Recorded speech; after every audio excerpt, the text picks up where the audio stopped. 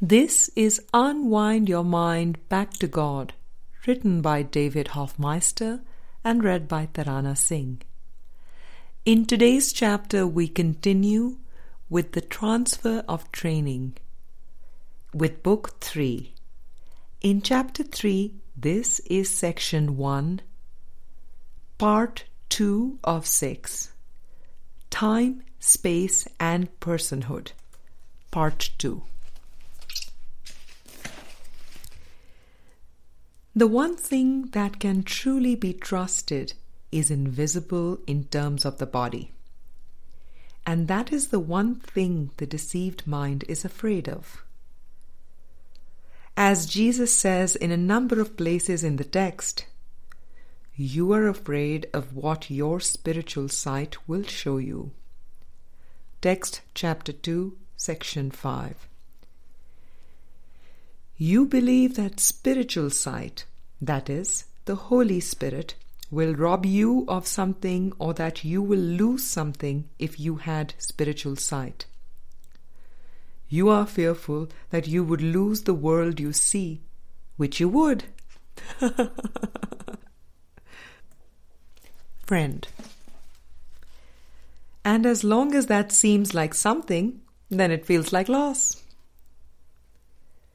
David. This makes trust impossible, and you cannot believe that trust would settle every problem now. Thus do you think it is safer to remain a little careful and a little watchful of interests perceived as separate. From this perception, you cannot conceive of gaining what forgiveness offers now. The interval you think lies in between the giving and the receiving of the gift seems to be one in which you sacrifice and suffer loss. You see eventual salvation, not immediate results. Text chapter 26, section 8. The mind is afraid of giving and receiving true forgiveness. That is where the loss seems to be. To give and receive the gift of forgiveness seems to entail loss. Friend, why? David. What seems to be lost in forgiveness is personhood, the little gap that makes one a separate, unique, individual person, with personal interests, a personal past, a personal future, and a personal will.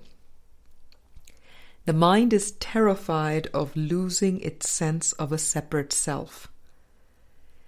That is that little space, the little distance it would like to retain. Forgiveness just sees the false as false. Earlier, when there was all that anguish coming up, you said, it goes much deeper than just this talk about bodies moving around. It feels like I have to give up my whole world. From the ego's perspective, that is exactly how it looks. The ego is a sense of a separate self, with all its preferences and memories, and all of its ambitions that seem to be private, that seem to be unique and separate from everyone else. All that is part of this concept. Friend, it feels like the ego is just kicking in with everything it has. It is seeing more and more clearly what is going on here and is pulling out all the stops. It feels so strong and powerful when that happens. David. We have certainly used the metaphor that the ego is pulling out all the stops, as if the ego is an entity with life of its own, as if it exists. But ultimately, it comes down to the idea that the ego is a decision and the Holy Spirit is a decision. Either you are an ego or you are not an ego. Can you see how that goes beyond the idea that the ego is kicking in? Describing it as if it really could kick in just seems to give it reality. Friend. So instead of describing it that way, it would probably be more helpful if I just say, I am deciding for the ego. David. Everything is a statement. Everything the mind thinks and says and does is teaching what it believes it is. You cannot leave it at that. That has to be a stepping stone or a metaphor. Where are you if you say, I am presently deciding for the ego? That is a definition of hell. Friend. Again, who is that I, right? Is that what you're getting at? David. Yes. It is a helpful stepping stone to say, I am not upset because of what happened yesterday, or what happened 10 years ago, or what I think will happen tomorrow. I am upset because it is a present decision. That is a definition of wrong-mindedness. A present decision for the ego is wrong-mindedness, and wrong-mindedness is the problem. All the sickness is wrong-mindedness, even though it does not seem that way. To the deceived mind, it seems like there are many problems and many forms of sickness that do not have anything to do with wrong-mindedness. But Jesus says that the decision for the ego, for wrong-mindedness, is sickness. Right-mindedness is the correction for wrong-mindedness. We are back to discernment between the right mind and the wrong mind. That discernment is the key. The key is really in coming to see that right-mindedness is the only possibility. You felt such glee earlier when you said, I am the right mind. We traced it and traced it back until you came to see that was the only possibility. I am the right mind. I am right-minded. That is the only possibility. Not I am right-minded some of the time, but I am right-minded, period. In that clarity, the wrong mind is dissolved. Another way of saying it is that the right mind must be a constant state, because in reality there is no vacillation back and forth between right mind and wrong mind. That is just a metaphor. When the right mind is seen as a constant state, the wrong mind is no more. As we said earlier, these two thought systems are mutually exclusive. The Immediacy of Salvation section is about really coming to see that there is no gap between me and my brother, because there is just one mind. There is no gap between private minds. Friend, I am deciding for the ego could be reworded as I am the right mind, but right now I am denying it. I am going to deny it in this instant.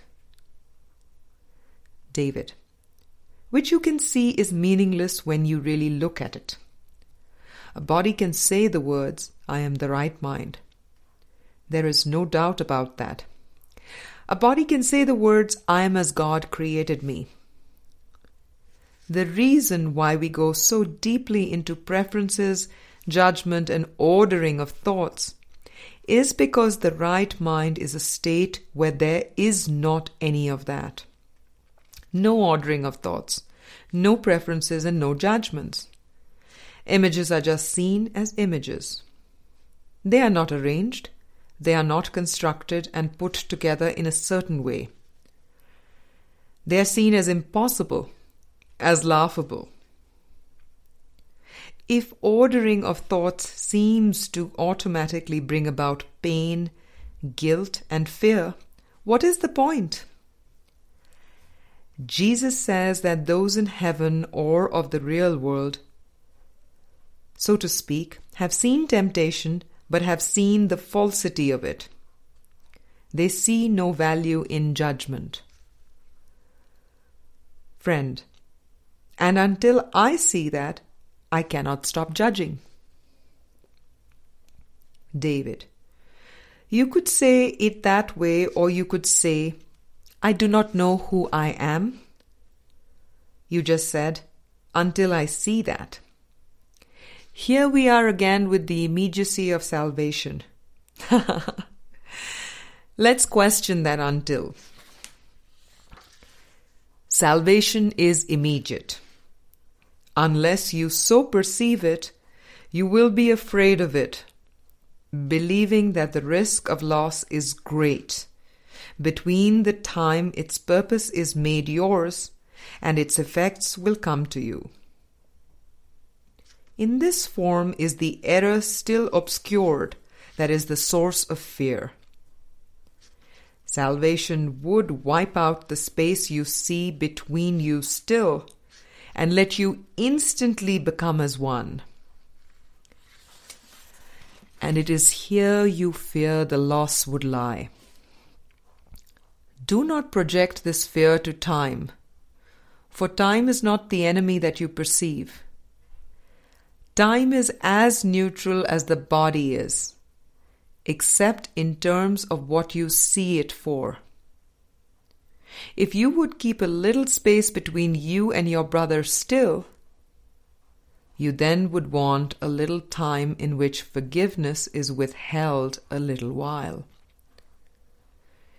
And this but makes the interval between the time in which forgiveness is withheld from you and given seem dangerous, with terror justified. Text, chapter 26, section 7, para 3. Section 8, para 3. We pause here with the end of part 2. We will continue with part 3 of 6 of section 1 of chapter 3 of book 3 of Unwind Your Mind in tomorrow's episode.